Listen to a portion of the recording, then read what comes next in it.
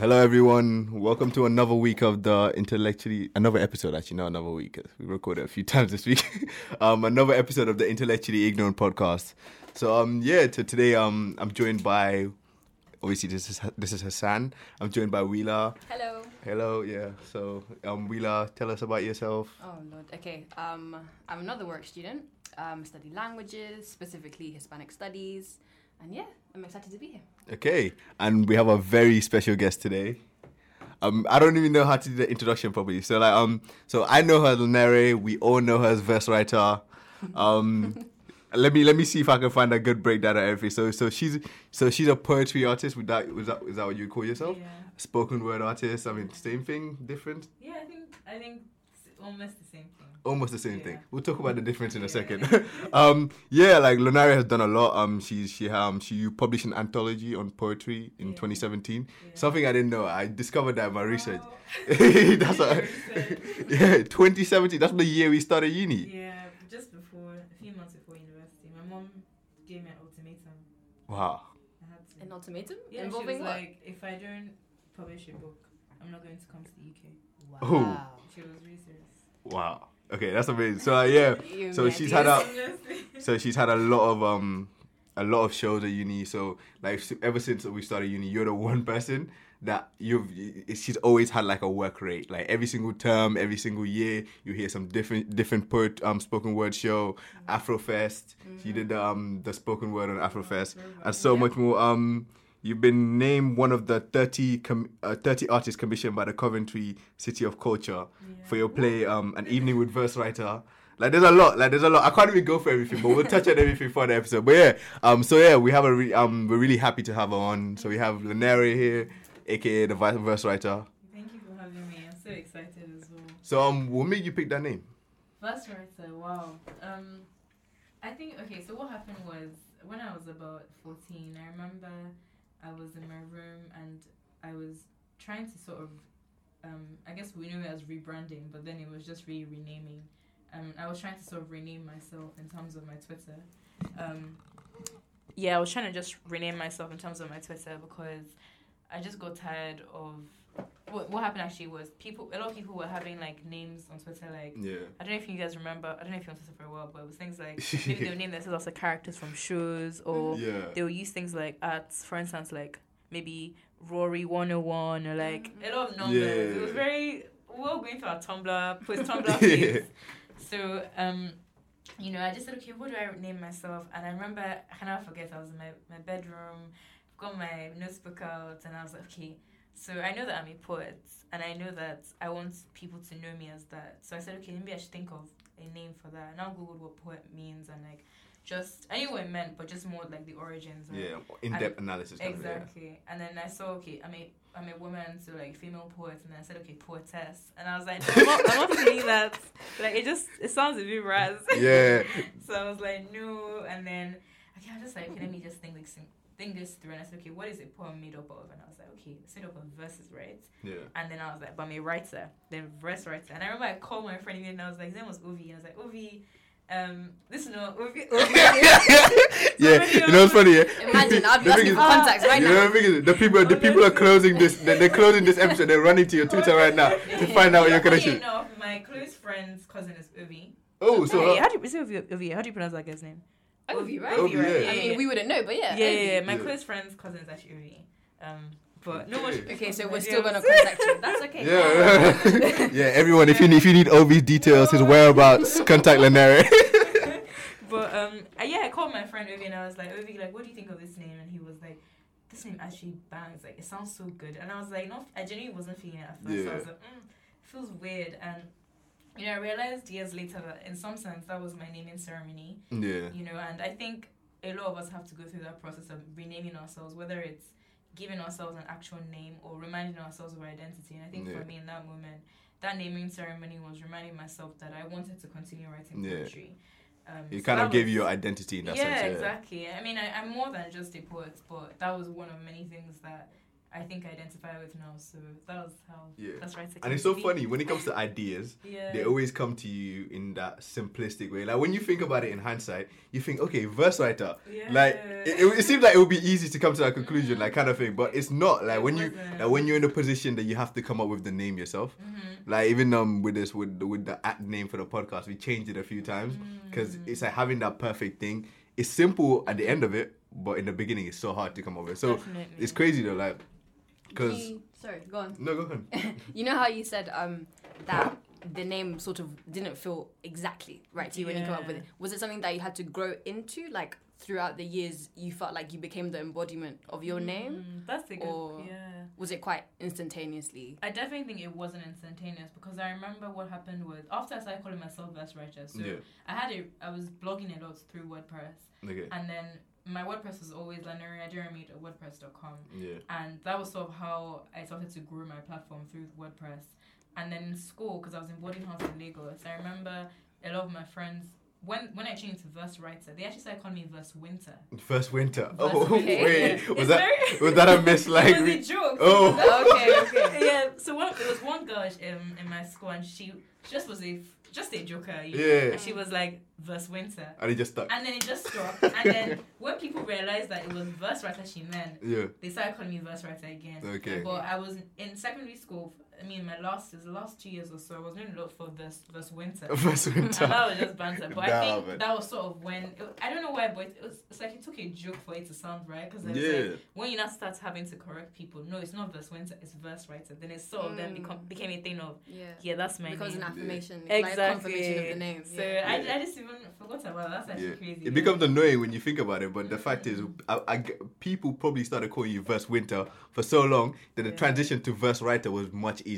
Because they weren't really calling you Lanere at that time. So it's funny how that comes about. But how do you separate your name Lanere from like Verse Writer? Like what kind of separates those two, like for you? I think it's interesting that you say that because I think as of now I'm trying to get them back together because I think one thing I noticed was before secondary school, before university.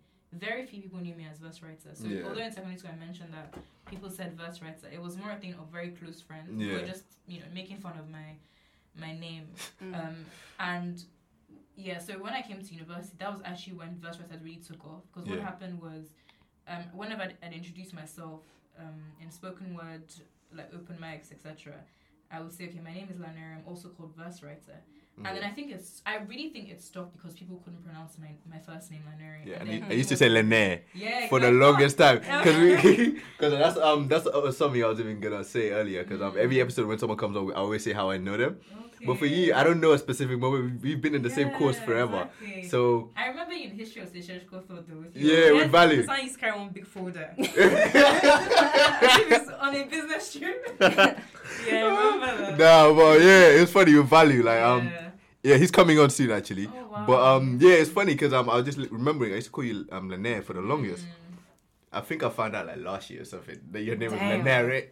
No, I'm just first for me to remember names is just bad, but like it's just the pronunciation because it's just I just took it for what it spelled like. But like it's I can see that too. And Verse Writer is a really good name. Yeah, I mean like it's a lovely name, but I think I would never want people to forget Lanere. No, just because first of all, like I'm so certain that that the likelihood of that name appearing in the next 100 years is so low. Not because it's not possible, because my mom claims that, and I believe her, that God gave her that name. Yeah. And when you translate it, because it means God has created a path of success. Yeah. It's not a Yoruba idiomatic phrase. Okay. So it's not a thing where obviously you can say things like, so for instance, a lot of people maybe they're called like, I have a friend called Ayo. Yeah. I don't actually know what Ayo means. Okay, let me say like Ola. Ola means wealth. Yeah. Right? So if I say something like Ola Oluwa, that's God has given me wealth. Yeah. But that that phrase God has given me wealth can be something that you can just say as a proverb, right? It can be an everyday comment I pray God gives me money. I pray God gives me blessings. Yeah. But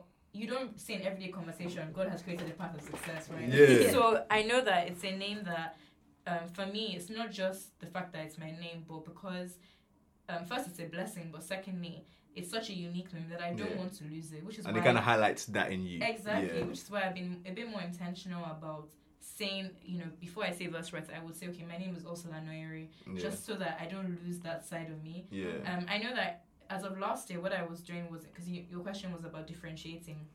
So what I would say is, for more official documents, and also because I also write plays, I would put my name Lanoere Aderemi. So for my plays, for anything written was Lanoere Aderemi. Makes sense. Yeah. Anything oral was verse writer. So that was sort of how I anything to be differentiated published, essentially. Okay. Exactly. Yeah. That's it.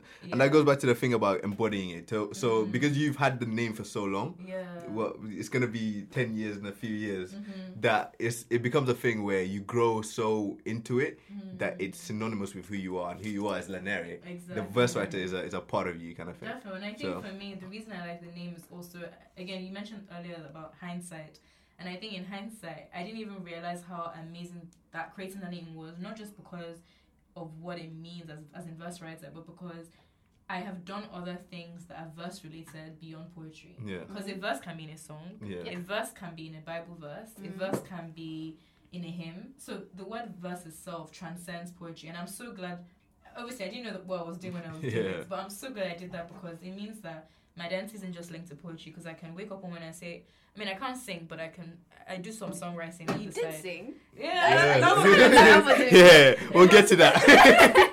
No, but that thing makes me so cringe. But you know how nothing wrong with it at all. But you know how I was watching an interview about the Bad Boys for Life thing, and there was Will Smith, and he was talking with Martin Lawrence, and he was, you know how Martin Lawrence over the past few years he had that sort of breakdown, but it was due to him having some issue with identity, and Will Smith said that his name Will Smith was a thing that it almost empowered him. It was, the name was in front of him because it sort of protected him. Do you feel that sort of way with verse writer from the first time you came up with that name, as in this is what's meant to sort of protect you until you're ready to kind of step fully into that? Oh, I see. So do you mean in terms of things like fame? Is that what you mean? Yeah, not fame, but more just the fear, anxiety of having to perform. Because as soon as you became a creative, every time you're around people, earlier before we started this episode, I asked you if you'd like to do one of your pieces, and it would be okay if you didn't, because I shouldn't expect that you're always going to be in the mode.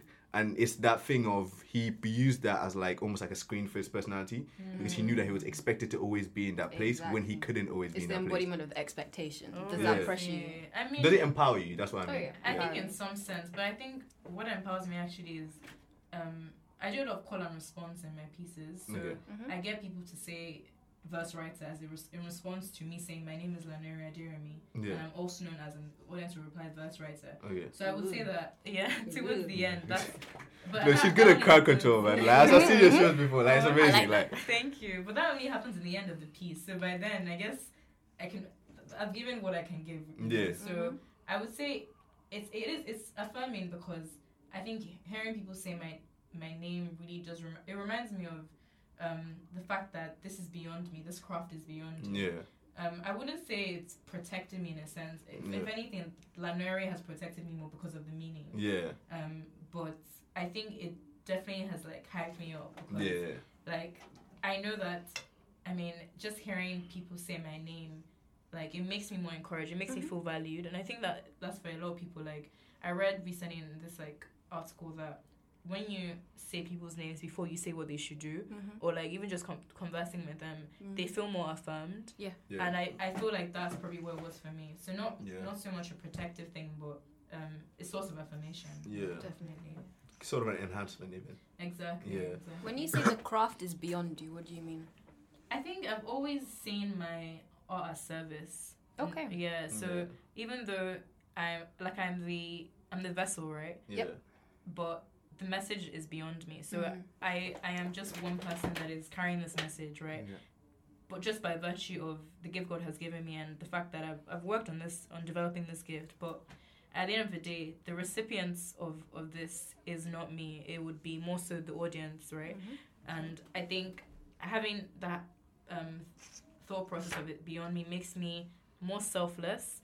So even though in the future, I know that for certain I'm going to get more known, but reminding myself that as much as the fame can come, the money, success can come, but at the end of the day, it's not just for me. It's the fact that I'm telling stories that are on the margin and allowing people to hear about these stories that haven't really been amplified enough. So and anyone that listens to your work can definitely tell. Exactly, that's right. Yeah, that's something I was even going to touch on. Like, what do you want to inspire with your work? Because your work, I can tell that like from what I've heard and just what I've witnessed in Afrofest and stuff, is rooted in just Black empowerment, feminism, Black feminism, I'll say specifically, right. And it's just so many different social issues that you're trying to sort of it's in a descriptive sense, but also in a empowering sense of trying to kind of change the narrative in the same way as you're describing what's happening. Yeah. So for me, it's so I was just asking, like, what are you trying to inspire with your work? That's a good question. I think firstly it's you can couple that with what inspired you initially too. Yeah, I think I'll start with the first one. I think in terms of like what I try to achieve, at least, it's putting stories from margin to the center, and these stories might be stories centered on, you know, women's issues, Nigerian women's issues. Yeah. But it can also be something in quote, like when I say in inverted commas, something that's mundane. Like I've written poems about childhood before, and I think those poems should still be as good as poems on Black emancipation or whatever, because the vessel is still me, right? Yeah. Those are things in common. So I think for me, it's just letting people know that any story, whether it's you walking to go and get ice cream and you write a poem about it, like that story can be of joy and contentment and fulfillment from getting ice cream. In the same way, if I talk about a Nigerian feminist protest, that also can be of joy, right? Yeah. So I think for me, it's just allowing people to give themselves permission to pull stories like I have from but more importantly from the margin. So I think of stories in the margin as stories that are underrepresented, so voices that are not heard, you know, stories that they don't teach in schools. Yeah. More importantly, I guess, because Black histories often fall in that category. Yeah. That seems to be what I tend to pull. But it's also stories of Black people, i.e. myself, who stories that are, in quote, are seen as like mundane. And I put that in quote because I don't think anything is too little to tell. Yeah. So, you know, Shakespeare literally has stories on, for instance, with Hamlet, like the guy is literally not sure whether he's mad or he's playing like he's mad, and he's like, he has this thing with his mother, and like he kills. And even Macbeth, it had that same feeling. Right, and I think on one hand, you can say those things are deep, but I can look at it and say those things are trivial. Like, it's no big deal, right? So I actually will tell my story about my ice cream and the joy it gives me. So again, for me, like, those are the stories I specifically gravitate towards in anything. When it comes to music, when it comes to even podcasts that I listen to, the books I read, like the audiobooks I listen to, it's usually rooted in someone's experience of themselves and just life itself, because these are the stories that you generally don't see. Like everything else, all these big concepts, as great as they are and as important as they are for someone to do, these are the things that it's available to anyone to kind of touch on, but your personal experience is what kind of separates you from everyone else. So as mundane as it is, for me, that's specifically what gravitates me to anything. And I think there's so many angles to even how you tell a personal experience. So for instance, I think a lot of people, whenever they ask me about my favorite poems, I think they always expect me to talk about Ebony, for instance, which is about it's a true story on just me trying to explain to somebody that I am more than a lot of the stereotypes they associated with me. But whenever I now say that, actually, no, that's not my favorite poem. My favorite poem is actually a poem about childhood. It's a poem about me dancing to Mary Mary. Dance to Shackles by Mary Mary.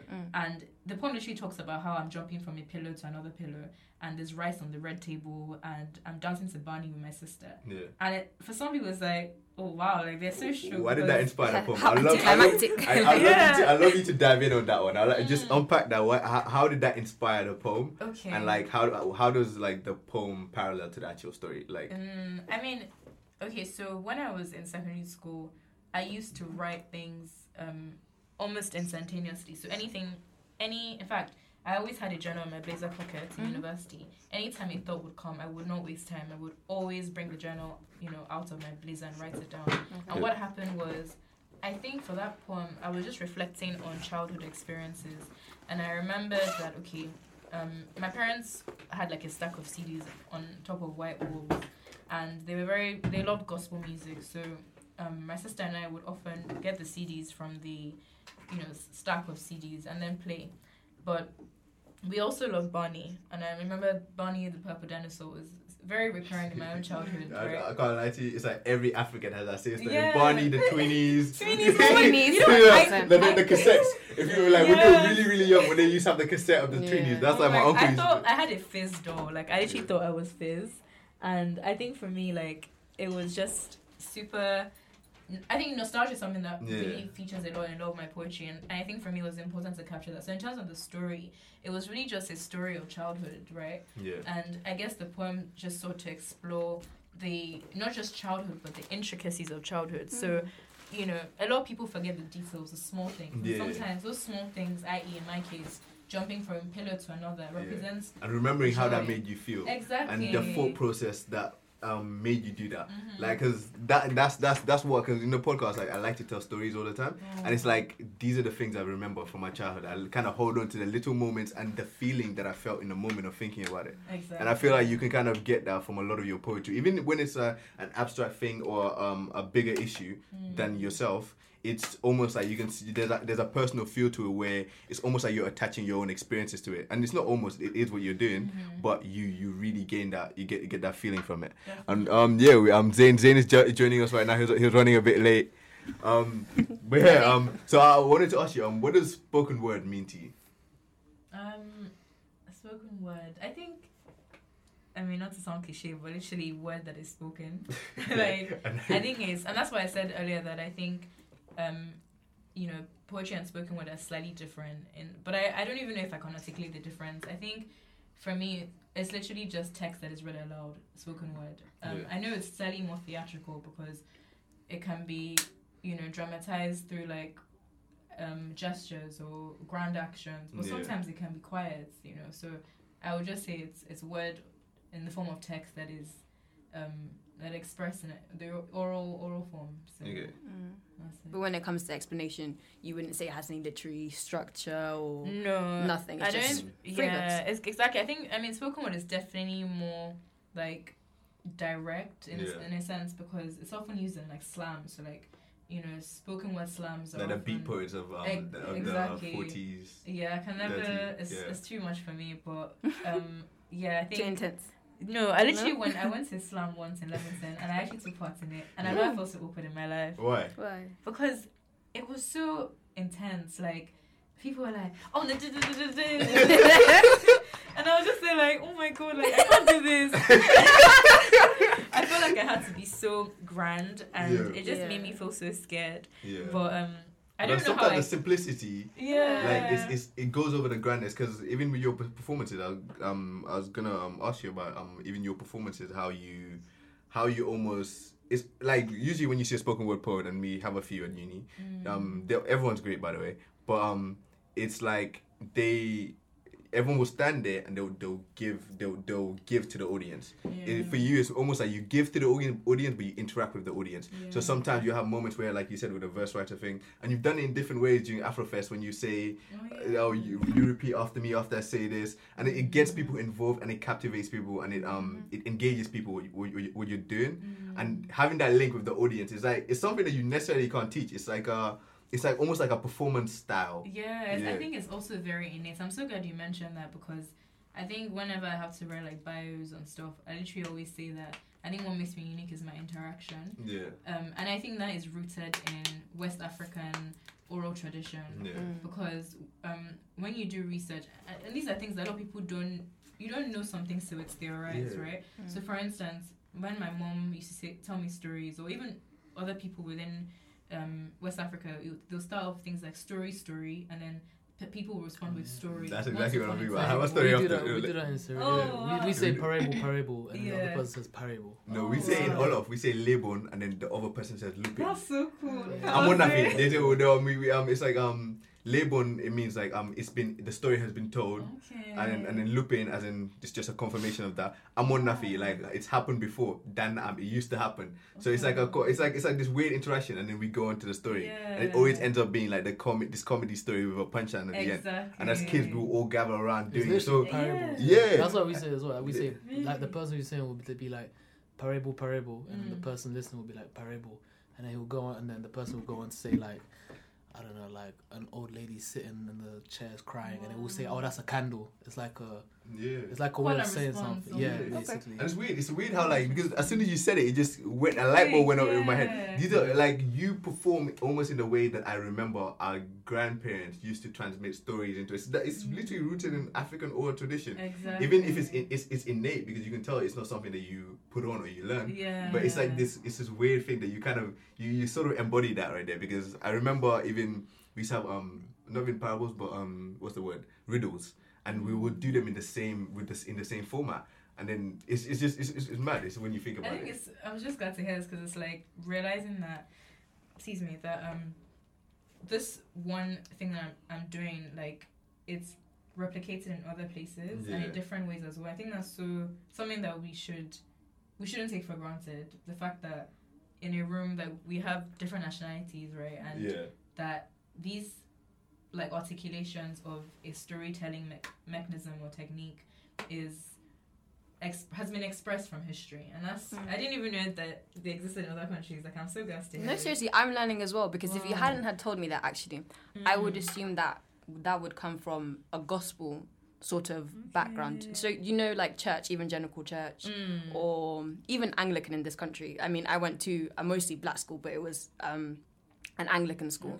But everything was based on call and response. So that's what I would assume it came from. But yeah, it's interesting that you say church, because I remember there was this person that came for my first show in the Tristan Bates Theatre in London, and she said to me she described my performance or poetry performance as like, she said it was like a communion service. Exactly. And I was like, wait, communion service, what did I do? And she was like, what did I do? Collective. There was something communal. And I think maybe that's at the heart of my own art and practice is really, and I think Hassan, you mentioned that earlier, like this idea that I not only am I giving to the audience, but involving the audience as well. And I think that's something I really believe in, especially because a lot of people, when I tell them, they always like, no, that's a lie. But I actually find poetry very boring. I find it so boring. So for me, it's like, if I you have to be innovative with how you you have to. And I think that's why, with the EP as well, Asian history, with the films I've done, and with my collaborations, I always try to be interdisciplinary. So it's not just poetry. It's poetry with music. It's poetry with film, fashion. Just trying to be as creative as possible with them. I was going to ask about that as well, because I know that, from I'm speaking to people who do spoken word, a lot of people view spoken word with instruments differently. Like, some people say there's no need for instruments to be there, versus some people say, no, I like instruments to be there. So, like, what's your take on that? And also, like, how do you make your spoken word distinct from any others? Like you said, it's just word that's being spoken, right? But like Hassan has pointed out, you have a different style. I know personally that Sosa has a different style, because I've heard him as well. But, like, how do you make yours distinct from, like, everyone else? I think I'll start with the distinct question. I think for me, I think you make your work distinct by not trying to be distinct. So I think when we get obsessed over being unique, that is when we end up reproducing, things that already exist. So I think for me, it was more a thing of reminding myself of my voice and the power that voice has and what that voice is to do. Sorry not to interrupt you, but was that in coming into yourself? Because when people focus on being unique, as in the uniqueness is external from them, they always face a roadblock because that's not them. Was it simply just you actually thinking, okay, this is me, this is my voice, let me just go forward with it? Yeah, I think it was just recognizing that this is my voice and let me go forward, because I think for me, and like everybody's different, like we all know that, right? But I think for me, I wasn't too concerned with being different, because I think sometimes when you try to be extremely different, you end up being a caricature of yourself. Or the same, because a lot of people are trying to be extremely different. Exactly. And they end up in the same place. That's kind of deep, but but yeah, exactly, right? So I think for me, it was more about the why rather than the try to be something, So I think that was literally how I sort of like tried to address that, which is trying to remind myself of why I'm trying to tell the stories I'm telling, because I think the why would always be nourishing for your soul, not the action. Sometimes it's the intention, 100% agree. Right? But on your first question about instruments and spoken word, I think that's something I'm also trying to like navigate as well, because there are times when I've sat down and thought to myself, is this actually necessary? Like, do you just want music here because you feel like music will sound better and people would clap louder? Or do you want music because it serves the purpose of the piece? So what I always ask myself, and I guess advice to poets, is reminding myself of the overall like theme of the piece, and I then tell them to say, okay, if music wouldn't contribute to improving the piece, then there's no need. Yeah. Sometimes simplicity is best. Yeah. I remember there was a time when I had a performance in Melbourne or something like that, and the idea was, what happened was, okay, I wanted to have a poem that just says thank you to everybody that's helped me. So for 2 minutes of the poem, she's just saying thank you to my mom, blah blah blah, and the poem was inspired by J. Cole's instrumental Note to Self. So it's like da, da, da, da, da, and he literally goes on and on and on. He's saying thank you for 14 minutes. Yeah, he says thank you for 14 minutes. Yeah, and I remember he says like thanks to like Jonah Hill. Yeah, and he's like, nah, I'm joking, I don't know him. And then he's like, thank you. Like, it's such, I think it's one of the best songs, but it's 40 minutes, so no one listens to it. That's actually one of the best songs. I haven't actually heard it. Yeah, I need to the instrumental arrangement, everything is just, the chef's kiss. Yeah. Just beautiful. Yeah. And, again, like I mentioned, my nostalgia is something that's very integral to the process of my piece. So I remember when I wrote that poem this year, but I thought of it in, like, the reason it came to me, as in to do this thank you thing, was because I was listening to Forest Hills Drive, and I remembered how when I was in secondary school, when Forest Hills Drive came out, because obviously then, I remember in Lagos, like, we snuck in our iPods. So I remember, like, I snuck in my iPod, and I literally, when it came out, all of us just gathered with my iPod in the middle. Was that in boarding school? Yeah, boarding house, because we weren't allowed electronic devices. And I remember, I literally cannot forget, I was in the top bunk of my room. I locked the door so that any house mistress came in. They're looking around like you're doing something illegal. Yeah. But that was sort of the inspiration behind that song. But again, to answer your question about instruments, so with that piece, I remember contemplating whether or not I should have Forest Hills Drive as like the background and then have my poem layered on top. And that is a form of, like, it's live music, right? Yeah. Sorry, not live music, recorded music on top of live poetry. Mm-hmm. But then I thought of this and I was like, okay, the overall message I'm trying to get at is for people to be grateful, right? So maybe it might be best if I get people to be part of that process by actually humming what J. Cole did, so that they feel, as they're doing it, they're also reflecting. And that would kind of match the comparison with the congregation comparison. Actually, that's a fair point. Yeah. Exactly. And it's weird that you say it, because I don't even, as much as I'm analyzing these things, I'm doing them now because I'm asked these things, but I don't think I'm actually as thorough in thinking about it whilst I'm doing it. It's just you going with your creative process. Yeah, just me going with my, like, I literally just go with my God. Like, does this but also, right? that raises a question. It's like, did gospel inspire that kind of thing in, like, because that specifically we see it in black churches more.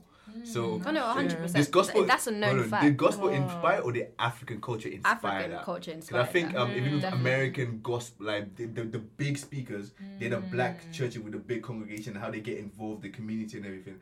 That seems almost like it's. We talked about the African storytelling, the parables that we do, the different riddles that we have, and how it's transmitted to us in an oral form. It's not very dissimilar. So I think it's just us remixing it in the same way. Yeah. In the same way, in Cuba, they have different ways of practicing religion that match African African history. So, for example, I don't know if you're familiar with Santeria. Is that when they use saints, when they have saints that are just African deities, but they've identified them with a specific saint, and now they use that to, like, that's how they worship. So it kind of shows how, like, these things have been transmitted through, like, the time. And I'm really glad you mentioned that historical, like, and cultural resonances that each of them have, because I think what they have in common is they're all performances. Yeah. A lot of us, I think, Western interpretations of, theatre will make you think that theatre has to be limited to a stage. Yeah. Theatre can be anywhere, right? So the word is a stage. Yeah. When you study Eurocentric theatre anyways, you see how many rules there are. Exactly. And within plays as well, how they have to structure it. It's a crazy amount of structure that's already in place. And you then have to put your creativity over it if you can. Definitely. And I feel like personally I've actually experienced that with even workshops I've been to, where, because I also write plays, and I know that the training I get is for my good. Like, these people that are training me want me to have plays commissioned by like National Theatre, which is my dream, and all these amazing theatre organizations. But I remember one day I was having an argument with my mentor, and she was telling me that my play wasn't in, if I think it's a 3-act structure, it should be in.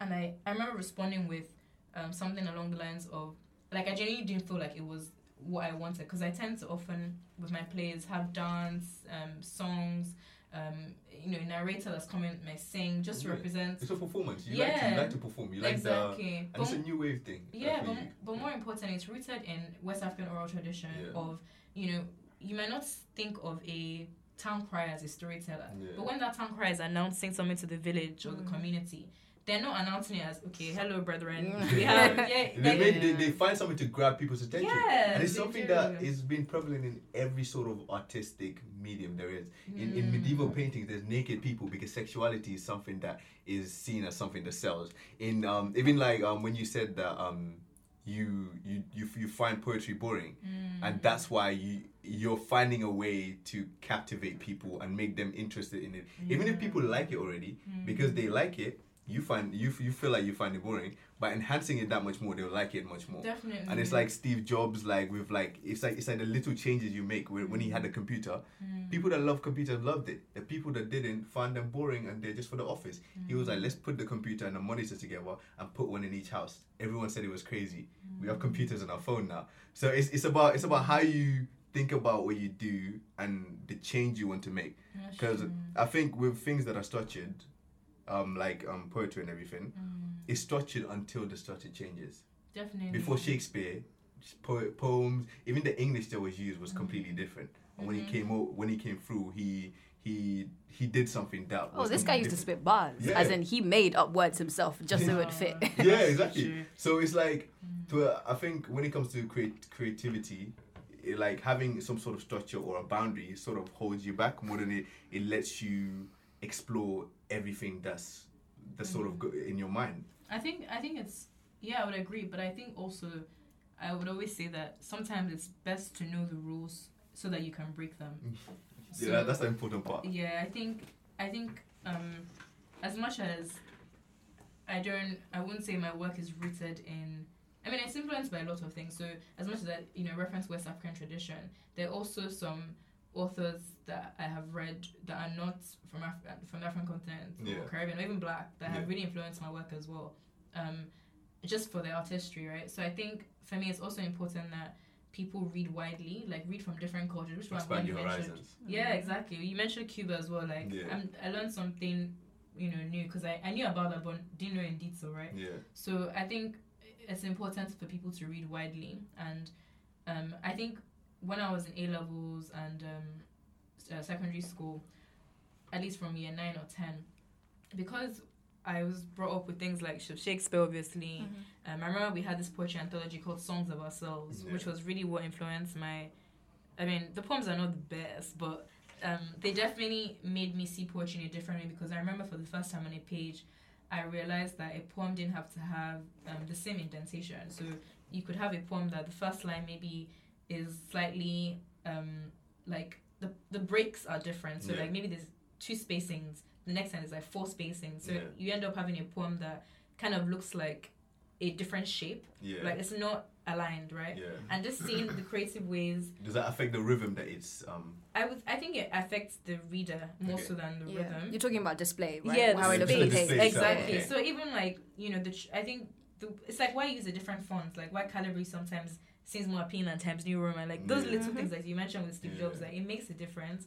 But again, with the idea of reading widely, I think that is definitely something that I tell people to do. But not just reading widely, but immersing yourself in experiences that are might seem uncomfortable. So although my practice is poetry, and I'm also keen to, because I mix my poetry with a lot of music, whether it's music coming from the audience's lips or from actual live music. I go to concerts, right? And when I go for concerts, I always tell friends that as much as I'm going to enjoy myself, and this is something I'm trying to, do a little less of, because then I end up going there as like an ethnographer or something. Yeah. But I actually often take notes.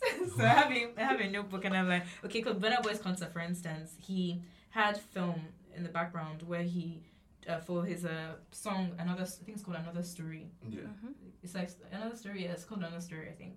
And he had film in the background, and I remember it just moved me, and I was like, why did that thing move me so much? And I realized because there was film in the background. Yeah. So what I did was, for my next performance, I then put film in the background. Okay. And just trying to experiment. So you're a student of just artistry, basically. Yeah. So you're just taking every single experience and learning from it. Exactly. Being reflective. I definitely think every artist needs to be reflective. And that's why, when you think of things like capitalism, right, and the relationship it has with the artist, when an artist doesn't have time to think or space to think, they end up producing work that isn't work that reflects them. Yeah. Because there's a quote on Twitter I saw. It says that neoliberalism interrupts your imagination, and neoliberalism is essentially like capitalism 2.0, which is the idea that we've become so highly individualized. We don't seek community. Yeah. We think that we have a lot of choice, but really it's an illusion of choice. So we're indecisive. You live with democracy. It's a liberal democracy. Exactly, and we're extremely anxious because market, of that. Globalization. That's right. It's just stress. Yeah. Stress. It makes the world bigger in not.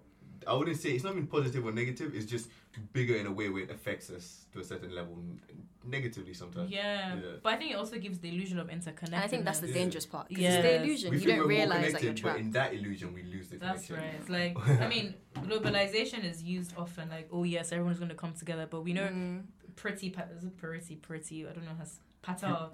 Patel. Yeah. Whatever her name is. Yeah. You know what she did yesterday by just saying that essentially we can't allow people that earn less than I think 25k to come into speak English. I mean, unskilled workers. It's so ridiculous because we know that those people that are going to be most affected by that are people that are not white, or people that are from low income backgrounds, or people that are mostly immigrants. Yes, from developing countries. Exactly. Yeah. So.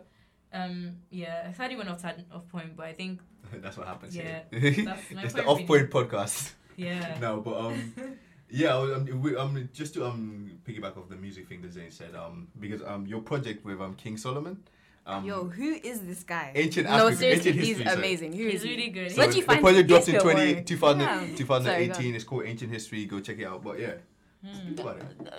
I mean, I was just listening to it on the bus. And actually, I took a few notes. Oh, wow. Where did you find King Solomon? So King Solomon actually went to Warwick. He was here, so he was 2 years above me. Mm-hmm. Okay. And what happened, I don't even know how we met each other. I think it was just in an open mic. Yeah. And, I went up to him. I said, either he went up to me or I can't remember. But it turned out that we had like 1 or 2 mutual friends. Mm-hmm. And in June 2018, he reached out to me and said he wants me to be part of his album. I actually thought it was just for one feature of his song. Because I didn't think, I was like, okay, yeah, sure, I'm down. Next thing you know, we booked rooms in humanities, we're songwriting, and he's like, oh, Lana, Loki, this is going to be a collaborative album. And I was like, what would you like? He just sprung it on you. He said, yeah, as in, like what Jedi Conviction did. I said, oh, okay, well. No, but you need to listen to it. And in terms of the music production, is he a good, like a significant part of that as well? Oh, definitely. I mean, the producers, like, I wasn't in contact with them. So Solomon had already had, like, the beats were already made. I just responded to the beats through my poetry. And I think for me, it was a very interesting experience because that was the first time I was recording in a studio. I remember I went to Truths, who's a producer. I went to his house. Oh, Truths, I know him. It was during summer. Shout out to Truths, man. Yeah, exactly. Some people had left uni by then. So around July. And I remember I just standing there with the headphones. And I felt like such a... You're like, we're in the studio, we're live. I was just like, fire in the booth, like... Drop the thing, what's that called? The sound effects. The bomb, you can find them. But, I was listening to the project and it was like, first of all, because I know you as the spoken word, poetry, like play person. I was thinking, it's gonna be something more slower. Exactly. And it was completely different. Like it literally... It basically it was completely different from everything I expected. I listened to it. It was a really good. It was a really good project. Every song was with different tempos, different levels, of like just different feels. And also you kind of matched that with the topic that you would choose for each one that you would do. I think one I particularly like not that I actually remember the details on it, but I like tapestry. I like ebony a lot. And I'm not gonna lie, I like everything. I'm looking at everything right now, and I just remember that these are like every time I hear a specific song, I look at it and be like, oh, I like that one, and I like all of them. The intro all black too. Yeah. I was actually gonna talk about that. The fusion is crazy. Like the way it goes from jazz to trap, and so black in its essence. That was cool. That was really cool. I'm so glad you mentioned that, because I think the aim of the EP was to show like the black experience in a myriad of ways sonically. So it wasn't just about educating people about black youth experience, but it was also about using the tools that we have, which is music, to represent that in diverse ways. So like trap, I think Utopia is definitely more trappy, and like Ebony is a bit more like Lauryn Hill vibes in a sense. So we really tried to experiment. It was definitely my biggest experimentation project. Does that make sense? Experiment went well. If you knew that it was a collaborative project before you actually got there, would you have done it? I think I would have, but I would have been very like anxious. Because even in the project, like I say like I sang in it, and it makes me cringe because I'm like, oh my god, no, like. But I just remember when we were working on it, I made a promise to myself that I was going to push myself. Like even if I was a bad singer, I told myself that there are definitely trap artists that are bad singers. Like Tyler can't sing. Okay, he's not trap. A lot of them can't sing. Like he can't sing. Kanye can't even sing. No, Kanye specifically can't sing. So like, no, a lot of trap artists can't sing. They can't. But you actually can't. Yeah, I don't think I can sing. No, I don't think I can. Listen, there wasn't a note she hit wrong in that album. Exactly. I think it's more like talking with harmony. Talking with harmony. I agree with that. It worked. But it worked.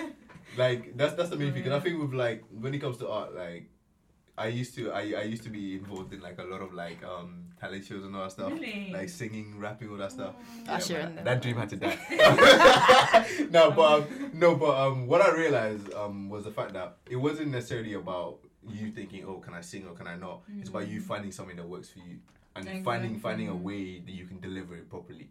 And I think that's what you did perfectly. Like you delivered exactly what you needed to do. If you tell me you can't sing, I don't know. I don't know. That's I think that's the beauty of like the project. I listened to the whole thing like back to back in order and everything. It was like no skips whatsoever. I'm usually one of them. None. Like no breaks. No breaks, nothing. Usually after a minute, if I'm not feeling a song, I'll be like, okay, whatever. But there's none of that. It was a complete smooth thing. And obviously King Solomon brought a lot to it. Definitely. Like it's just the blending of the two was like really good. But it just goes to show like that, like even though you're doing spoken word and poetry, that these are things that you can kind of be applicable to different parts, and it's about expanding your horizons, like you said earlier. As a person, you should be open to doing that. Exactly. And just getting into that. And so what else was I gonna ask you? I have so many questions for you today, like, because through half. This is one that I'm particularly interested in. Just what's your thinking style? Because I know a lot of people think differently. Like I'm a really mathematical thinker. Like I think about my words like an equation. So I add things. But it's weird. Like it's I think in numbers kind of thing. Really? I like 100%. I think in numbers as well to an extent. Like I know how to. You know how the alphabet has 26 letters. Yeah. I can speak in alphabets. So like I can say my name is Zayn by putting. You know how each letter has a position. Yeah. So like each number has an allocated number. Yeah. I can speak in that. So I can say. If I say space, it means it's a new word, right? Okay. So my name is Zayn would be 1325 space 141 13 5 space 919 space 26 5 9 14. Okay. Good. So you actually think in numbers. Yeah, she's a real deal. I'm thinking equations. Wow, that's amazing. I think it was because I don't know how I remembered everything, but I feel like when I was in nursery school, the alphabets were in front of my desk. So I think maybe I was probably unless used to look at it a lot, but I somehow memorized it. But for me, it's equation and imagery. Like those are two mediums. So like, so for you, it's numbers. Like how does that translate into your poetry? I mean, I think that was I won't say I think in numbers. I just think I can think in numbers. Oh, you can think in numbers. But I would say I'm more of a visual. Yeah, because for me, I'm the complete opposite to Hassan. Like complete. I don't know, Zayn. Are you more of a numbers guy or creative imagery sort of? Because I'm definitely, for example, a visual thinker or an emotive thinker, I would even call it, because it's a thing where I think about life, relate life, and then interpret that.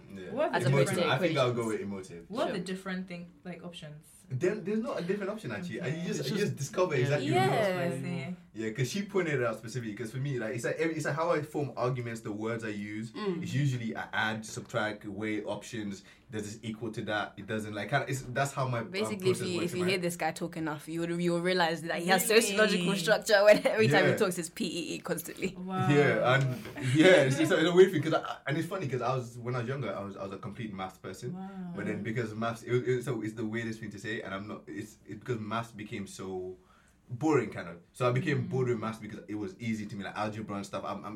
It was easy for me to convert letters into numbers and relate the two.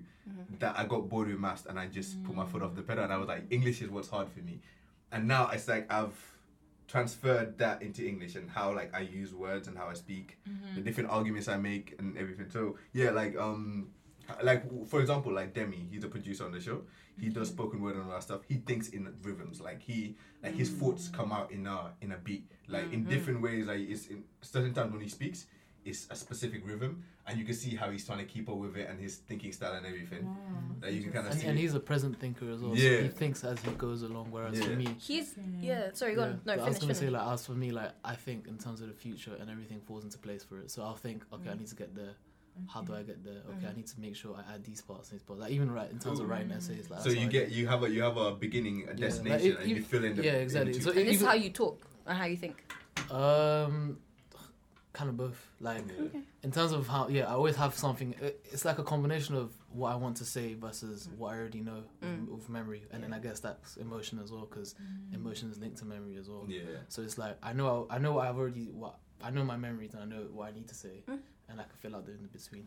Yeah. So. No, but Demi definitely free verse speaker. No, like, he's a rhythm guy. Like it's something I noticed because when you speak to him, you realize that his speeches have a rhythm, and even his ideas come in a rhythm, and it's the weirdest thing. When you experience it, you get it, and it's something I had to pay attention because she told me you're a really mathematical thinker. Like Wheeler told me that. I was like, oh, it's something after that I had to notice it. So for you, I'm noticing you have a book open in front of you. Yeah. There's nothing written on the page. Do you kind of like project an image and you get it back, kind of thing? And I've noticed that when you're speaking, you kind of look down periodically sometimes. Oh, I mean, no, it's just because my book was... I think maybe I'll say visual then, because I think for me, like with the book thing, I think it's just...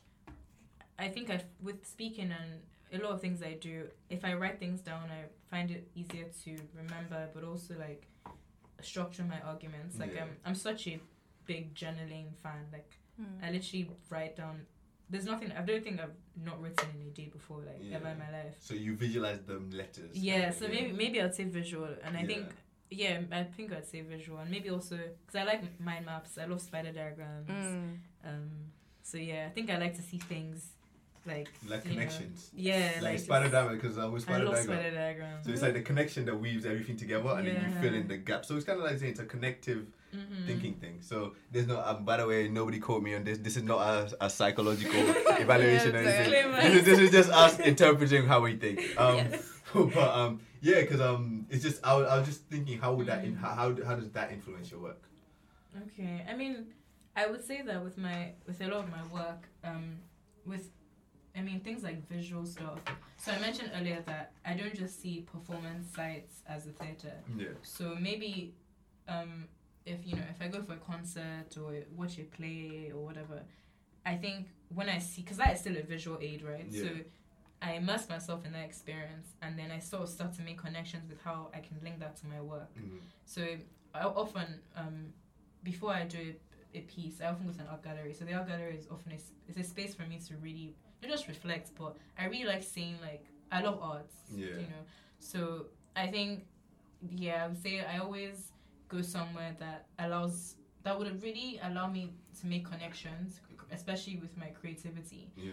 And I would then get my journal, write about something, either in response to it or if it's a commission piece where a client has said they want something done, then I sort of try to reflect on things in my life previous to that poem I'm about to write that have like a parallel to exactly. So that's what I keep gaining from you. That you kind of have like this way of transferring things to different mediums, like things that are generally, if for the naked eye, if someone's just visualizing it, they wouldn't think they add up, but they do. And it's that parallel way of linking things in a parallel way, in a different way. It's interesting that you say that because it's theatre maker will call that adaptation. What you just said, like the idea that you're transferring an idea from a different setting to another. Like the film I recently made on just hair. What's it called? So it's called Change Your Style. Change Your Style. Yeah. Everyone, if you can, look into that. We'll put her socials out, and then you can have a look at that. I'll check it out. But I remember that film was actually in response to my friend's dissertation as a poem, and then I performed it in this hair festival in Peckham, and the response was really, really good from it. And then I did that just as a performance, but there was a few interactive elements where, I sort of dramatized the pulling of the hair by the hairdresser, etc. Then when I had my show at the Workout Centre, I then extended that even further by getting Casilda, who was my customer and I was the hairdresser, to play the part of a customer who is frustrated by the, again, pulling of her hair. And then from there, then I adapted it to a film where I had characters who were playing parts of myself. So I think I do have a tendency to... someone described me once as a translator, and I think maybe that's what it is. Then trying to, I guess you do linguistics, so maybe 100%. You are a translator. Sorry, not linguistics, languages. Yeah. Well, within they do linguistics, of course. But you are a translator, definitely, and you are finding easy ways to communicate with the audience, or even through exaggeration, like you say, with the pulling of the hair, you emphasized it. Do you know what I mean? So that the audience knew exactly what you were talking about. And in a way, I'm not sure if when your thinking process, you're thinking, oh, I'm going to do this so that the audience notice, or actually it's just that significant that it just needs to be done. Do you know what I mean? Because the experience of going to a hairdresser as a black woman, everybody has had that bad experience. Do you know what I mean? Of like the hairdresser just talking on the phone, doing anything but like taking care of your hair. Do you know what I mean? But yeah, so that's true actually. Yeah, I think the idea of emphasis, like trying to just make it relatable, because I think the best art is always art that's relatable. That's why Ariana Grande can sing Thank You Next and she still get a lot of streams, because someone has an experience. So simple, but it relates so well. Yeah, like I mean, I'm not saying that she's the best, but it's... I like it. She's an amazing singer. Like she's a good singer. I just wish she sang things that were not pop, but that's different video. Yeah. But yeah. Ariana, you heard it here. Oh, change this down. I was gonna ask, how do you attach meaning to your spoken word? Because you can say words in general, you can say words in general, but like, how do you attach meaning itself? Because, like, in terms of how Hassani, you even recognize that you have a different style in terms of how you speak. For example, like in the phonological side, do you attach like different stresses to particular words, or do you particular rhythm that you use and stuff? I don't know if you think about these things, but like, because the way that you say things has an impact. That's why, like, for example, even on texting, like, texting can come across as misinterpreted because it doesn't have the tone attached to it. So I was going to ask, like, how do you attach the meaning and how do you convey that meaning within your spoken word? And your delivery as well? That's a really good question. Let me just think that through. I think for me, again, it's what I first do is highlight what I want to achieve. So if I use the poem I gave earlier about childhood, I wanted to convey a message of like reminding people of the fun aspects of childhood. And I think for me, if I'm talking about childhood, I would have to use extremely, like, simple language is better. So I know Hassan mentioned he thinks in numbers, and I think in some sense the way I would say I do that is trying to think of my syllable. Syllabic. That's right.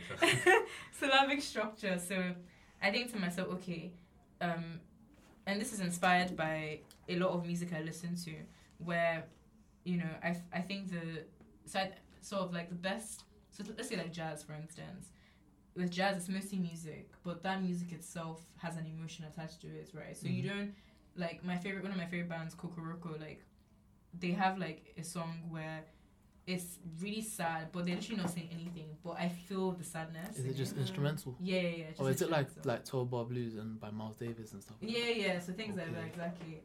So I think for me, with my poetry, what I then try to do is, I think about how I can make someone feel what I feel, and I don't want to be super analytical and say that it's conscious, because I don't think it's that conscious. I don't think I sit down and say, okay, I'm going to use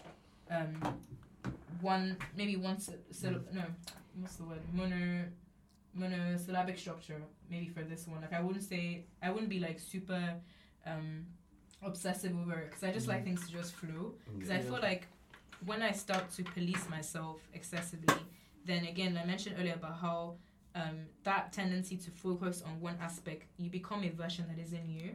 And I don't want to be that. So I think for me, it's really just about letting things flow. I'm aware of like the emotions I want to convey and the message, but I don't seek to put constraints on myself. But I think one thing I do a lot though is I listen to music while I'm writing a lot of times, and I feel like without even realizing, it probably does affect the work I produce. So I remember when I was in like secondary school, that was when I still am, but a very big Kendrick fan. And I remember I was listening to when I wrote one of my first pieces, and I was so angry. I was like, I love myself. No, but I think that song had that. It's like it had the weird like the feel that you were there. Yeah. When you listen to the song, it's that feeling that I'm listening to this live. Like, the whole album. But that song, it's even the video. You know how like they had like the sound was made in a way where it's like you're consumed by it kind of thing. It's very immersive. Yeah. And I think that idea of I think that's what I tried to achieve though, because I don't want to say that I don't think my poetry is melodramatic in the sense that I'm not trying to address every single emotion and heighten it.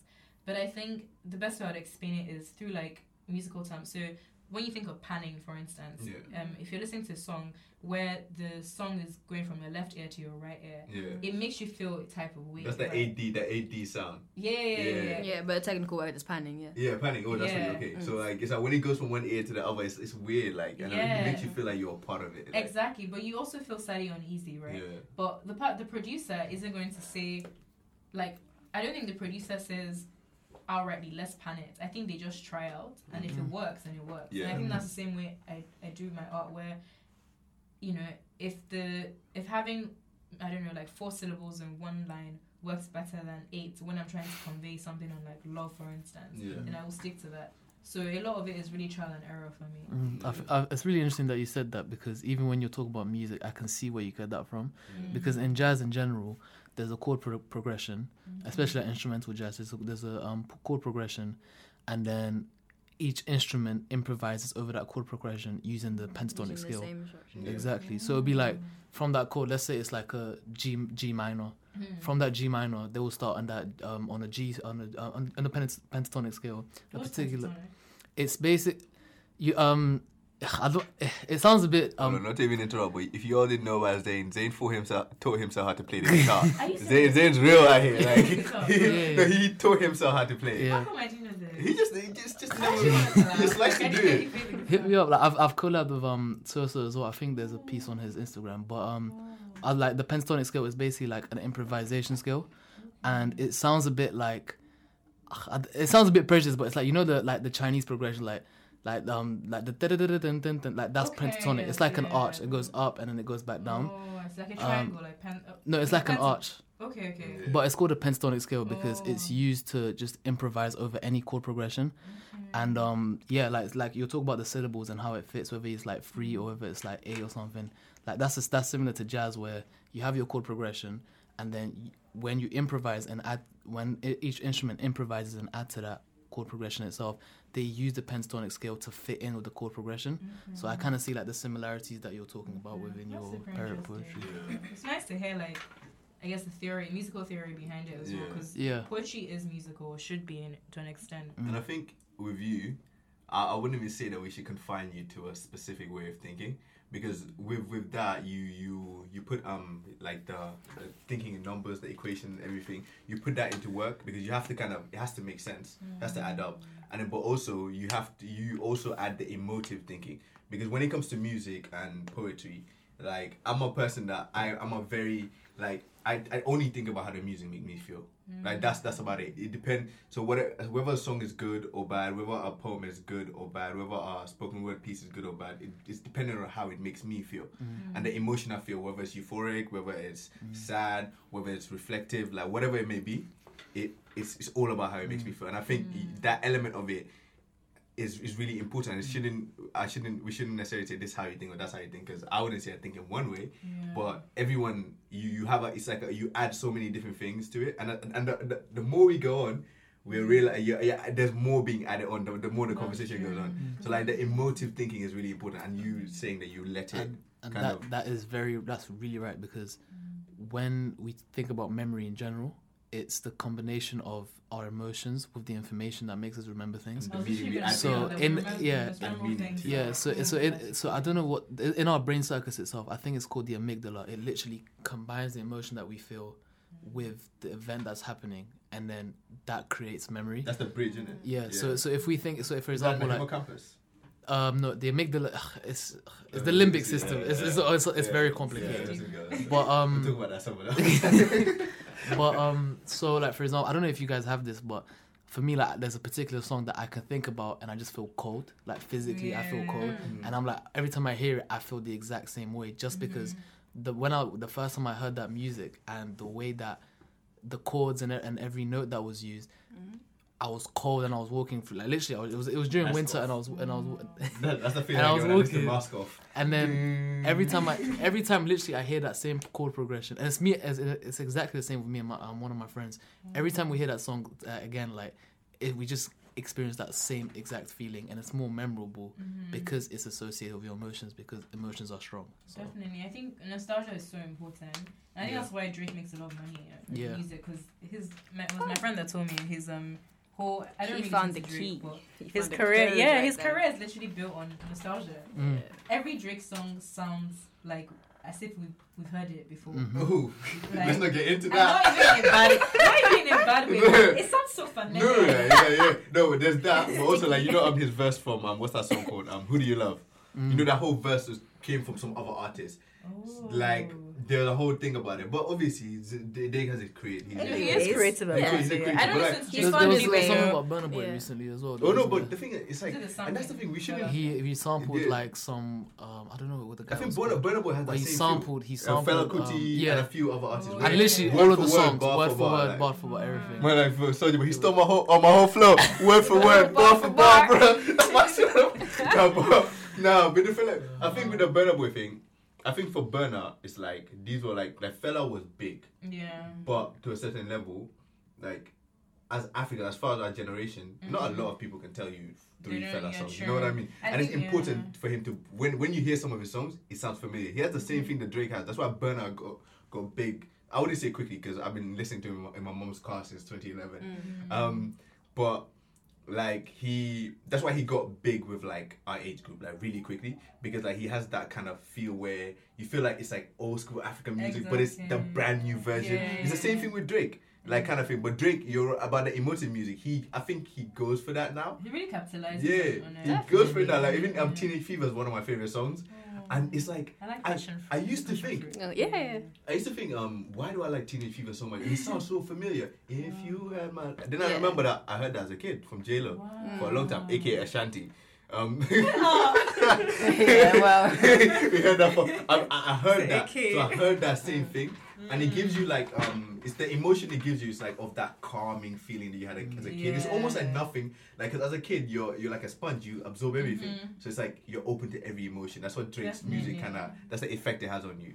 And like, depending on your mood at the moment, it takes you there. Like, Teenage Fever can be a happy song to me. It could be a sad song. It could be just a relaxing song. It could be like it just depends on where I'm at the moment. And it's just about it. So I think that kind of music he makes, and even with Majid Jordan, like that song called Her. Oh, I love Majid Jordan. You know that song Her? Yes. Like it's like that song has that same feeling too. That actually, even Party Next Door's first.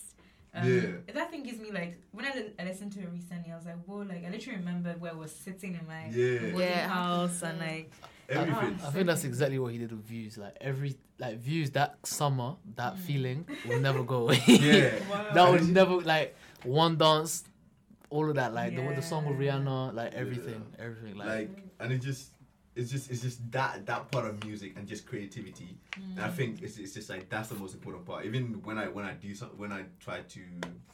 listen to something, like for example, Jay released a new project. I'm not sure if you've heard it. I hope you're okay. Yeah. Nights in the Rain. That's Nights in the Rain. The project, like it's like when I Jay, like first of all, like shout out to Jay.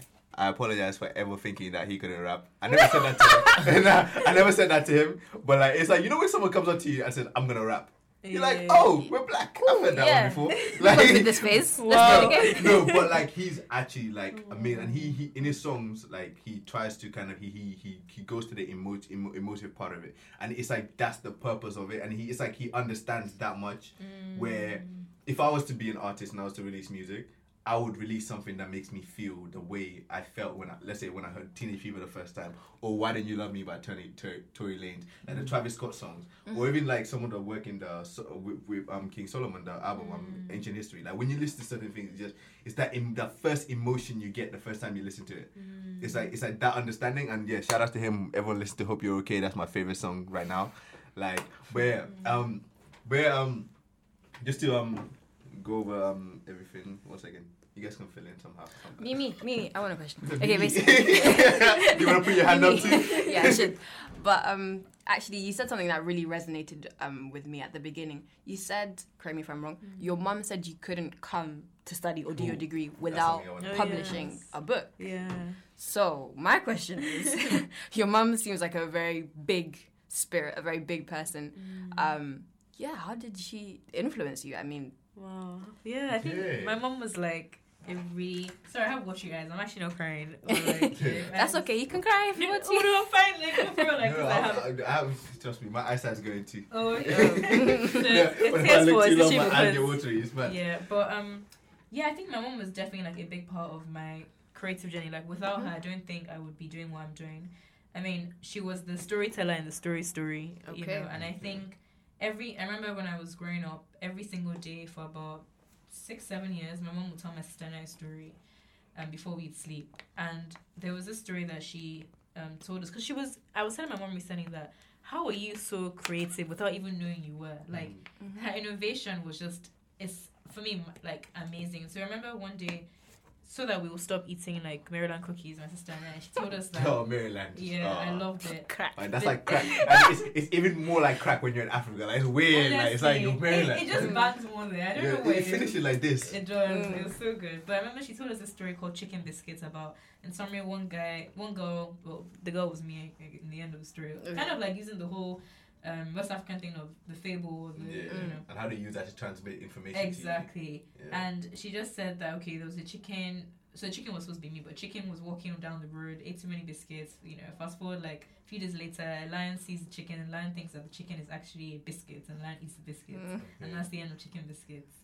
Okay. And that really scared me because I didn't eat cookies for a while. Wow. Oh my god! But so my point is that she was such a big part of my was and is part of my journey, and I think with not just the storytelling I just mentioned. I remember when I was younger. One thing she always made my sister and I do was write about journeys and reflect. So whether it was Sunday school lessons or it was because we used to come to England every year for holiday. The summer, yeah. She'd be like, okay, Lanera Fikari, you've enjoyed yourself. Now write about your summer holiday, and I hated her for it. I was like, what kind of person? I had fun. Why would you do this to me? Because my relationship with writing wasn't really positive then. And then the next thing she would do is she'd now say, okay, we're going to grandparents' house to give them, because they always ordered PJ tips for my grandparents. So we'll go to their house, and she'd say, okay, Lanera Fikari, go to grandma and grandpa's room and then present your stories to them. Okay. But I didn't realize that she was literally training me to be a performer without me realizing. So that grandparents' bedroom has now become a stage, right? But the thing of having to write down and express my thoughts and present it to an audience hasn't changed. Yeah. So I think she was very, very I think visionary is the word I would use. Definitely. Yeah, and I think because I asked her recently, I was like, Mommy, how did you know that I was going to be a good writer? Or, because you can see a child's gift. Not acknowledge. I mean, some men should be amazing footballers right now. And do you think she saw your gift, or she literally just did that to see what would become of it? I think she saw it and developed it because I mean, when I was about 8, I won a poetry prize in school, and a year later, I got approached by newspapers in Lagos, and they said that they wanted to actually put the poems in newspapers. So I was always very good at writing. That was something that I had as a talent. But if you didn't cultivate that talent, you probably wouldn't be here. So she definitely, because and in creative ways too. Yeah, she didn't just do the normal thing of just write. Exactly. It's like write about this. It's giving you inspiration and giving you a push to do Definitely, and she's been so supportive. Like my first ever performance in 2016 in Lagos, that was when I started doing spoken word. I remember, I rehearsed in front of her, and she would be like, "Okay, Lanre, okay, you've done your piece now, but please don't rush, go again." So my mom is literally like I always say she's the biggest critic, but also the biggest supporter. So there's no poem I've written that she's never heard, never seen. She's always give you direction, give me feedback. My mom, my sister. So yeah, she was definitely a huge part. But in terms of incredibly fortunate. Yeah, well, thank you. But that's. And for your sister, how did that turn out for her? Yeah, I think for my sister, I would say she's the harshest critic. Okay. And she's very like my sister. She's very direct. Doesn't sugarcoat anything. If I share a poem with her, my mom might be like, "Okay, this is so nice." But you need to. Your sister will be like, "No." Yeah, my sister will be like, "Okay, I feel like you rushed here, or you were too dramatic." Yeah. So just getting the feedback was so important for me. And also things like, as little as, because I post a lot of, I document my journey as well, see. And even just things like picking my Instagram picture. My sister is always like, because I'm so indecisive, she'll be like, "Okay, Lana, okay, this one is nicer than this picture." So and you can always trust her, because if it wasn't nice, she would actually tell you. She would tell you. She's so honest. And how do you what part did your grandparents play in that? Because it's like that bridge between the gap between those two generations. Like, if you're a person that's good at adaptation, of taking things from their context and actually adding it to yours, it's really it kind of adds something to a person. That's true. I mean, my grandparents are very supportive. I think what I would say the role they played was literally just being present. Yeah. Present in a material sense, but also in a non-material sense. So material in the sense that I remember when I was in Lagos for secondary school, we had Christmas concerts every single year. Yeah. And these were concerts where people acted, sang, danced, etc. And I often did I sang meant to dance, but I sang and acted. And my grandparents they would never missed any concert we invited them to. So just even seeing them present, it was like I had to be proud for somebody beyond myself again, right? And I think also, I mean, they never really give any feedback. They always just clap after you do that. But they have money. That mental availability. Yes, exactly. And also my grandpa, he's like a, founder of this estate Savio, because he's into real estate. So he's also written a book. He wrote a book at 70. No. Yeah, so I think just seeing how, role models almost. Like, if someone can write a book at 70, I can't complain, right? So I think their main inspiration with the what you said about the book thing. It's like I always look at even just the people around me. I think the biggest benefit some people have is seeing people, especially in their family, that have done it, whatever it may be. As soon as you see that, it's like it gives you, okay, it's possible, I can do it. Definitely. And that feeling goes a really long way. Because a lot of people, they don't have that. Like, they don't have the inspiration of, oh, it's been done. It's just, I'm going to be the first this. Yep, that's me. I'm going to do this. First at university, first to say, first everything. Well, you're a pioneer. Like, that's also... No, that's a lot of work. It's hard, yeah. It's a good thing, but, like, it's like that. Even in different ways, I know you have like that. It's a different learning experience, yes. What you guys have is incredibly useful. Yeah. Yeah. It's like just having the ability to be like, okay, it has been done, I can do it. Like I said, just that belief system, because belief, like a lot of people, they, like you said, if you won the poetry competition, if you didn't believe that you could actually do something with it, you wouldn't be doing anything with it. Especially coming to uni, you think, let me focus on more of my studies. And that's something I was gonna ask actually. How do you balance uni with the performances? Yes, it sounds so like, again, when I wasn't joking in the beginning when I say her work rate is crazy. As in every single term, every single year, I'll see your name pop up in the ACS group chat promoting something. I'll see a show going on. I'll be at an open mic. I remember Curiosity. I saw an open mic thing where you came over and you did some pieces. It's just like every single it's like you're present and you're active. Like, how do you balance that with also uni and everything else that comes with being our age group? I think one thing and this is courtesy of Victor. He was at Warwick before, and he gave Victor. me this. Shout out to Victor. Yeah. Victor with the advice, man. Yeah, oh my god, Victor has touched everyone's sort of journey, man. No, that way. So you should meet Victor. Have you met Victor? I don't think so. Yeah. Everybody. Amazing guy, man. Because I remember I was speaking to him about some things that now I'm actually trying to like fully go into. Yeah, well, that's lovely. But you know, at the time I didn't even know I was doing that, but Victor later explained to me what I was doing.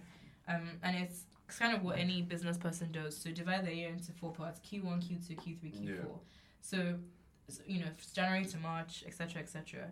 So that's what I was doing. So when I first came to university, so in September, I literally sat down and I really believe in goal setting and writing your vision down. Yeah. And I remember I wrote down all the goals I wanted. I was extremely aspirational because I genuinely didn't think I was going to achieve them in that first year. Yeah. And I achieved all of them. It was things like president of society, you know, have a show here and there, etc.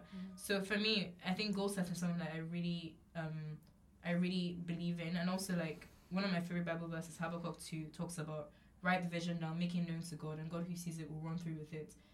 Someone else might see that as things like manifesting, right? But my point essentially is that the principle is still pretty much you write your vision down, you believe in it, and whether you believe in God or you don't believe in God, just having it on paper. And I really think there's something powerful in that. So that's one thing. The second thing would be, and I think it's something that I'm not perfect at it, but I'm sort of learning. I've become better. But it's putting things in a calendar. So I'm such a calendar girl. Like, if someone is not in my calendar, it's not happening. Yeah. And I've become very principled about that because I think when I started working, as much as I don't actually believe in the fact that, like, every hour should be seen as money, but I think when you start working, you sort of then value time more. Like, working starts to put things into perspective. I was like, wow, so if I can make £30 in 3 hours, then surely those 3 hours of me just, you know, not saying don't enjoy yourself. Are worth £30. Yeah, exactly. And it really started, I think it changed my relationship with, I think I've always been hardworking, but it made me want to be even more efficient with how I use my time. And I think time is a gift.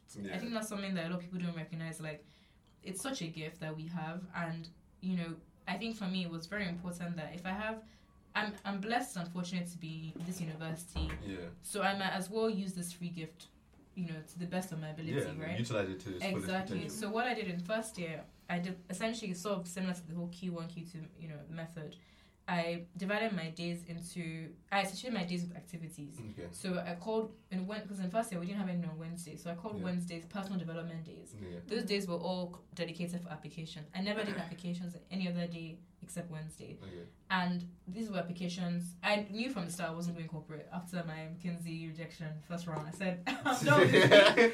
So, you know, I just said, okay, you know, corporate is not for me, sure. So those Wednesdays were spent doing creative applications. And a lot of people think that because you want to pursue a creative career, it's not work. And that's such a lie. Like, if anything, you have to even put more work in because you're not as visible. There's not as much infrastructure or networks that, you know, made visible. You become the brand kind of thing. In some sense, So Wednesdays were my personal development days. And then Fridays I called my creative days, which is something I still do now. So what that meant was writing, watching videos, listening to music, because I often made notes on, I like jazz a lot, so just making notes on things I liked about what people were doing. I didn't know the theory like Zayn does, but trying to sort of theorize it my own way, right? Just understand it basically. Exactly. So Fridays were dedicated to, you know, that sort of thing, and that was sort of how I kind of structured my time. And I mean, I would be honest and say that I missed a lot of seminars. So I can't tell you that I didn't go for every seminar, I didn't go for every lecture. I'm not at least you missed them for a good purpose. You know what's important when it comes to this uni thing? The work was done. Yeah, that's the important point. The work was done. I think it's really about this. I believe in seasons. I think there's seasons for pursuing, you know, projects, and there's seasons for maybe pursuing. Not that you can do both, yes, but I feel like, because I was working at the time, you know, there was a lot of things I had to do. For me, my aim was to achieve, maybe to be, I don't know, like, my aim before I came to university was I wanted to leave this university, people know me as verse writer, associating my name with poetry. That was my aim. So whatever I was going to take, whether I was going to be missing a few lectures here and there, but what I was doing was, yes, I was missing some lectures, but when I was going to open at concerts, I would be doing my essays in the coach. Yeah. So people don't see those behind the scenes work, right? But I'm still doing the things I need to do, right? But it's just a thing of, I knew that sacrifice had to be made in some sense, but I will still, you're compensate. You're getting it done. Because I think with the way our course is structured, even, it kind of allows you to do that. I think sociology is definitely... And the way you think, too, because it's already aligned in that way, that it's easy for you to kind of come up with arguments, counter-argue, form your structure in your head. So before you even do the essay, a part of it's done already. Definitely. And I think for me, I always tell people that, who are like very creative especially, that you think that doing something non-university means you're not doing work, but sometimes it is work. So sometimes the best essay ideas have come from me being in the concerts. Like I remember this essay I had, it was on the diaspora, and I didn't even know like I didn't know what argument I was going to make, and the idea was I was basically justifying the fact that diaspora shouldn't be fixed, so it shouldn't be a thing of home here.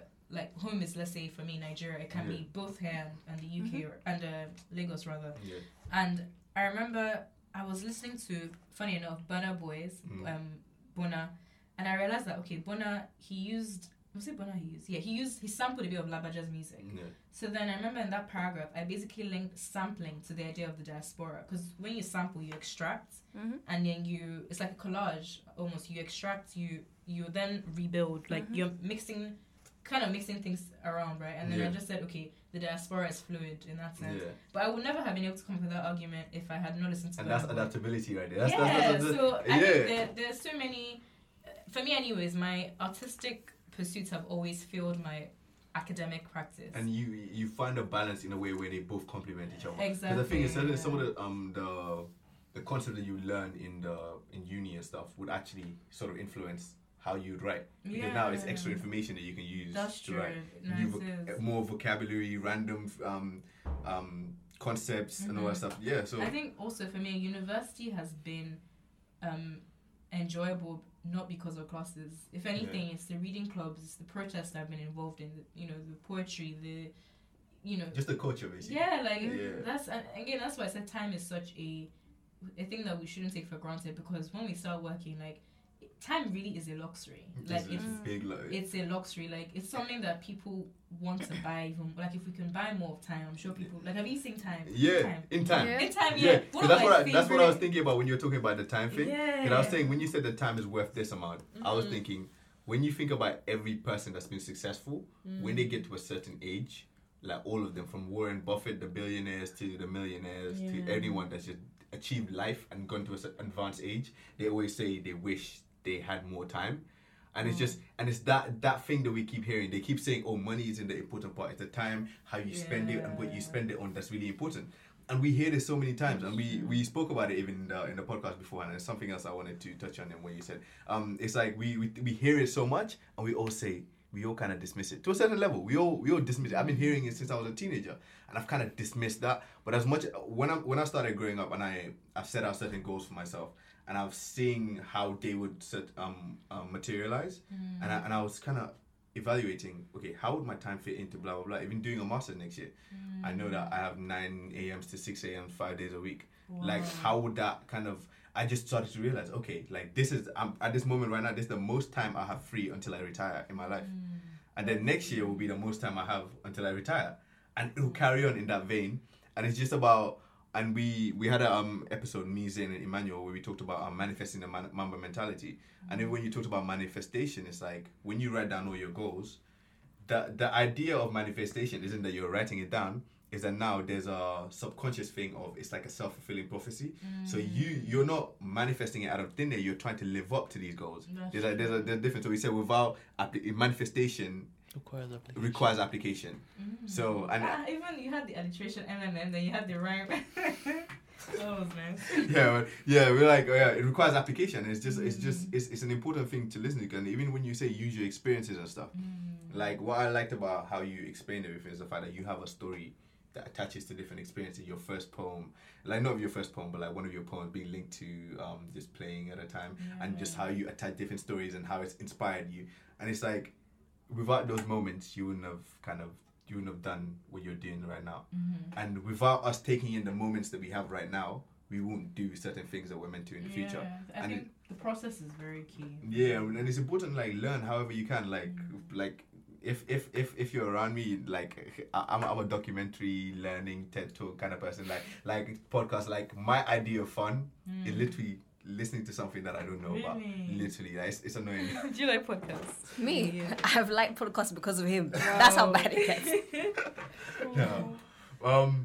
But yeah, so I don't know how do we end this now? Because I know I told you we'd go over. Wow. we really got over. Like it was this long. But I think Time flies. Emphasis. Honestly. Okay, so two things. Okay, so how do you know when like a piece is done? Because I realized, especially when what was the one where you came up with it, then you performed it in Peckham, then you performed it at the Warwick Arts Centre, and it became a movie. So it shows you that for example in that particular case, you didn't think that was done until you kept revisiting it and improving it. So how do you know when like something is done or is something never done? Like some painters say, like Da Vinci never actually finished anything. That's interesting. I think for me, I know it's really bad because I need to be better at it, but I already edit my work. So when I write something, the final piece is the final piece. Mm-hmm. Like I don't ever come back to it. Okay. I might come back to it years later, and then I think the performance. Is that something might be you've different. learned?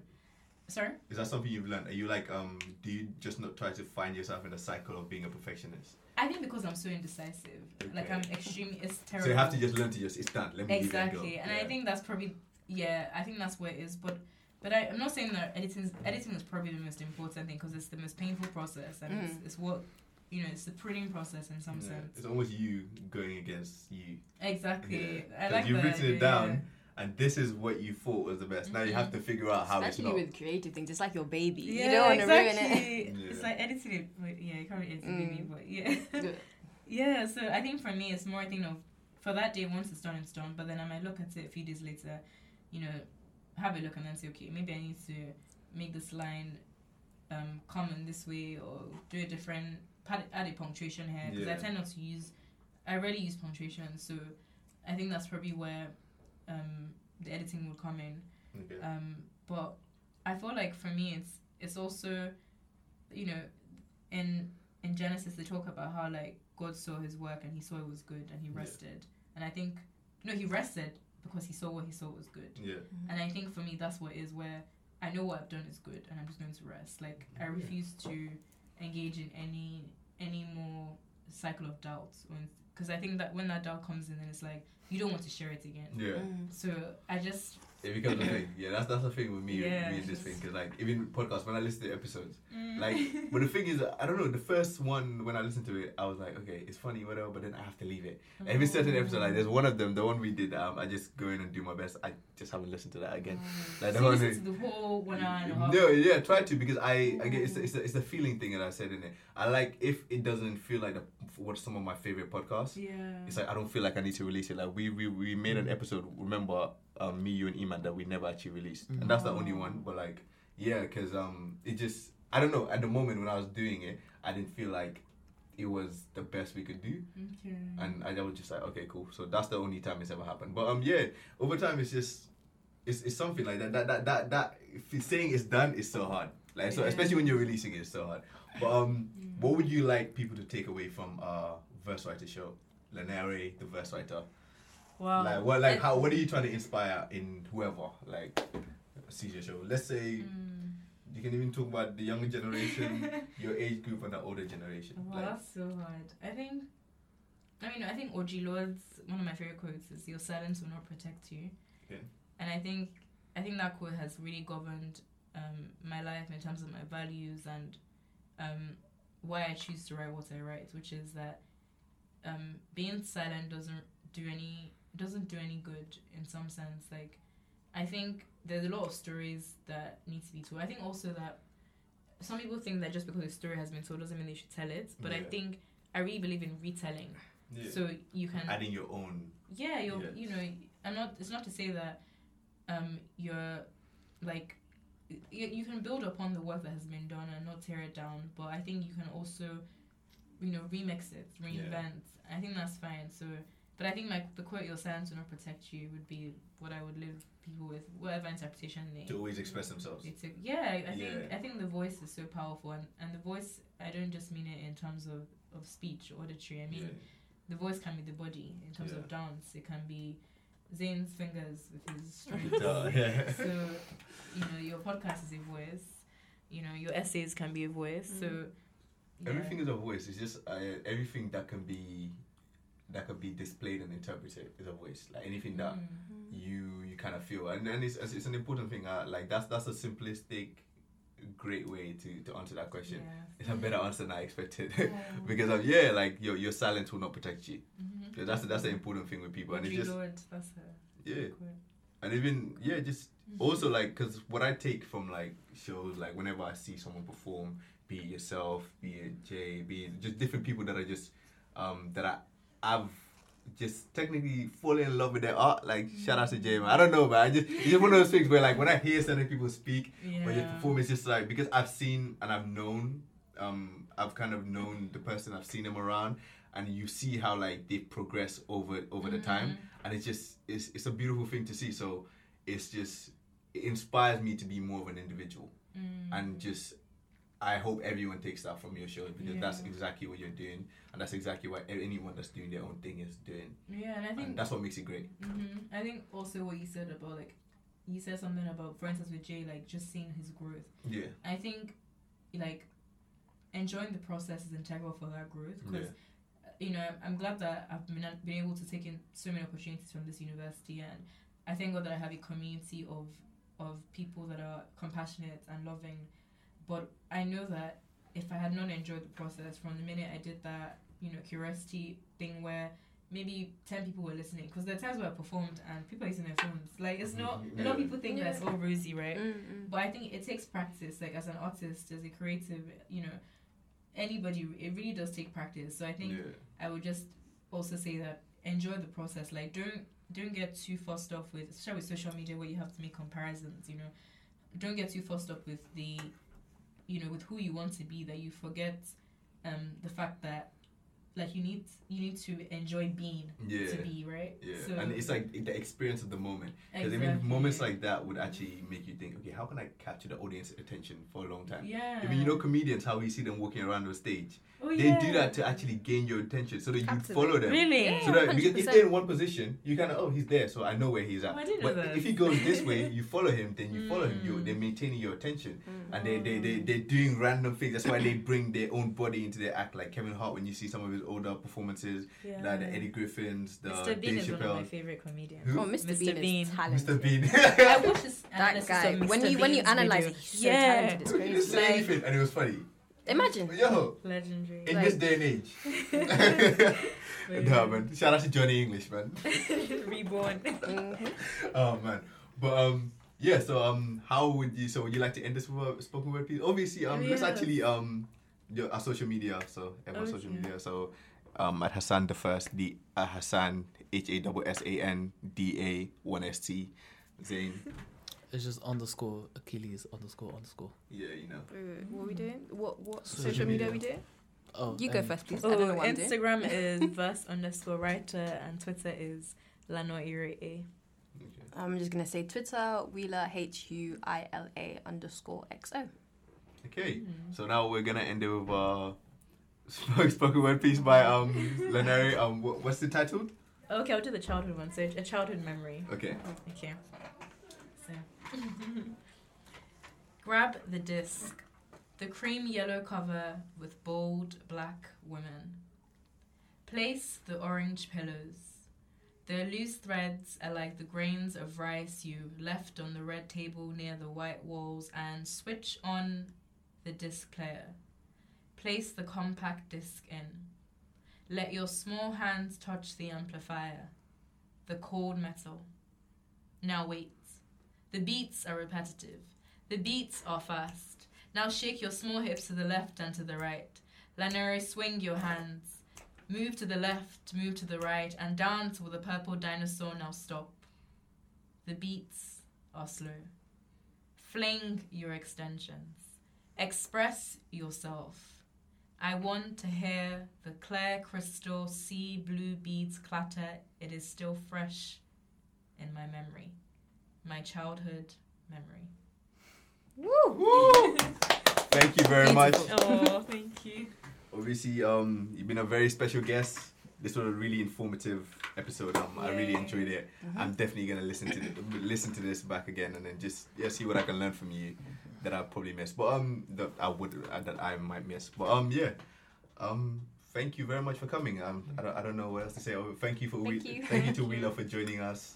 Obviously. Thank you for inviting me. You're welcome. And then Zain, we're out here. And Hassan. Thank you to Hassan for coming. The guest of honor. No, I'm joking. Thank you very much, everyone, for listening this week.